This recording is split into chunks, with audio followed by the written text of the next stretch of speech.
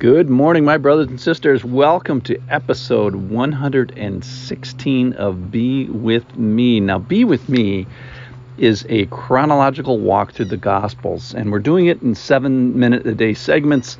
So if you don't like today, come back tomorrow. It'll be better.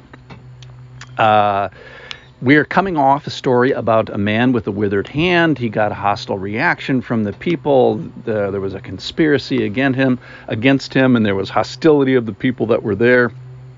And they were set about ready to accuse him, and they conspired against him on how he might destroy them. Therefore, he moves on. Here's the story. This is from Matthew chapter 12, verse 15. Jesus, aware of this, withdrew from there, and many followed him, and he healed them all, and ordered them not to make him known. This was to fulfill what was spoken by the prophet Isaiah.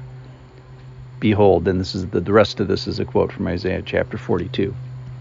Behold, my servant whom I have chosen, my beloved, with whom my soul is well pleased.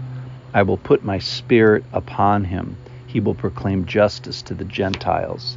He will not quarrel or cry aloud, nor will anyone hear his voice in the streets.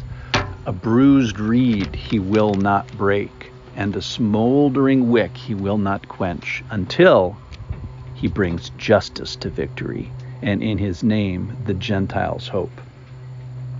So this is 600 years before Jesus. He heals them all. You got to love that. And there's four things that this passage mentions. It mentions the pleasure of God.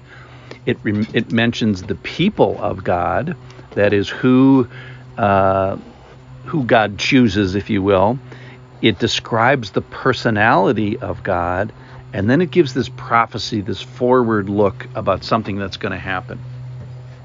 Okay, so let's talk first about the pleasure of God. So this is, we kind of step into this Trinity party is what I keep referring it to, where the Father and the Son and the Spirit are admiring one another. My soul is well pleased. That is, that there's this favoredness and delight that each member of the Trinity takes in each other. We see that at Jesus' baptism. We'll see it at his transfiguration to follow.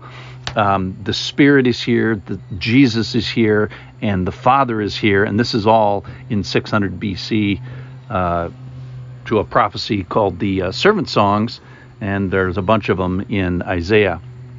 All right, so there's pleasure of God amongst himself. That is, God loves himself. And you think, wow, that sounds arrogant. Well, hold on.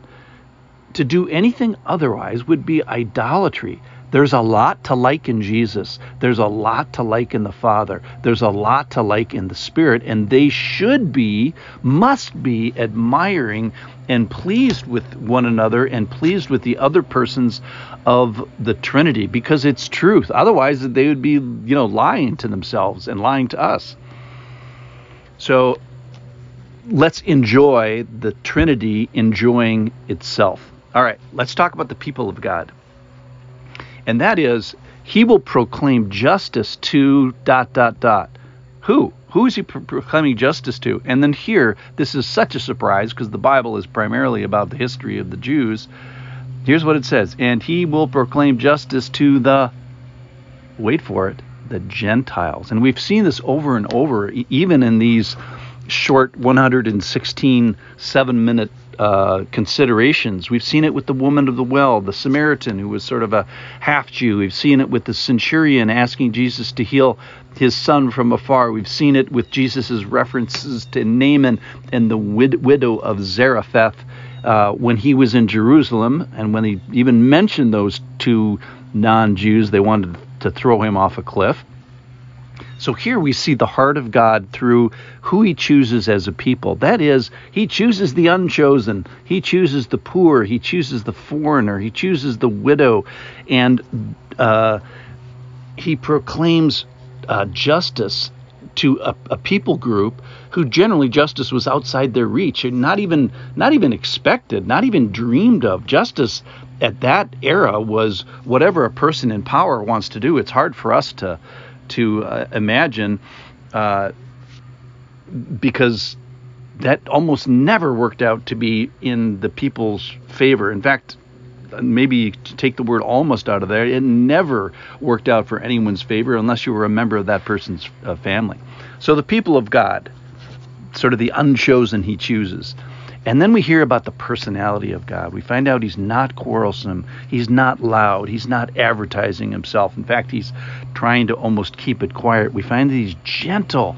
A bruised reed he will not break. A smoldering wick he will not quench.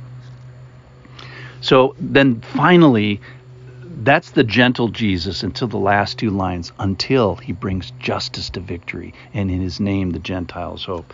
So this is going to be fulfilled clearly 100%, and justice is going to win.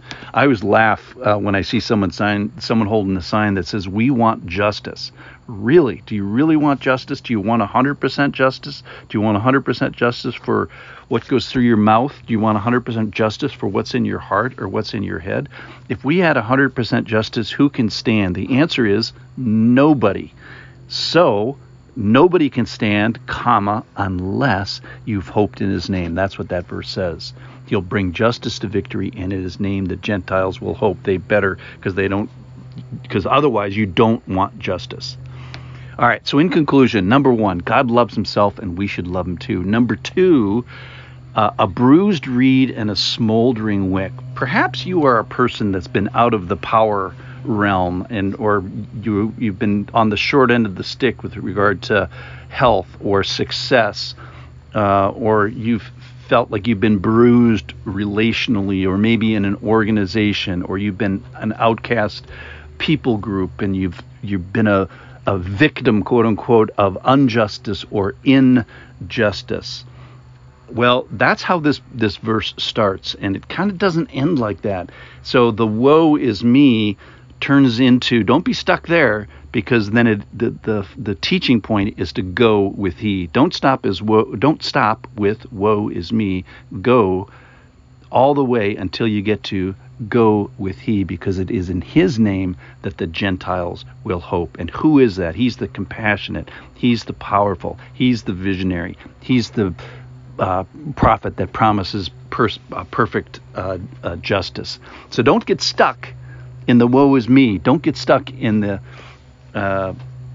organizationally or relationally bruised position. Go on from there. Thanks for listening. I'll see you tomorrow.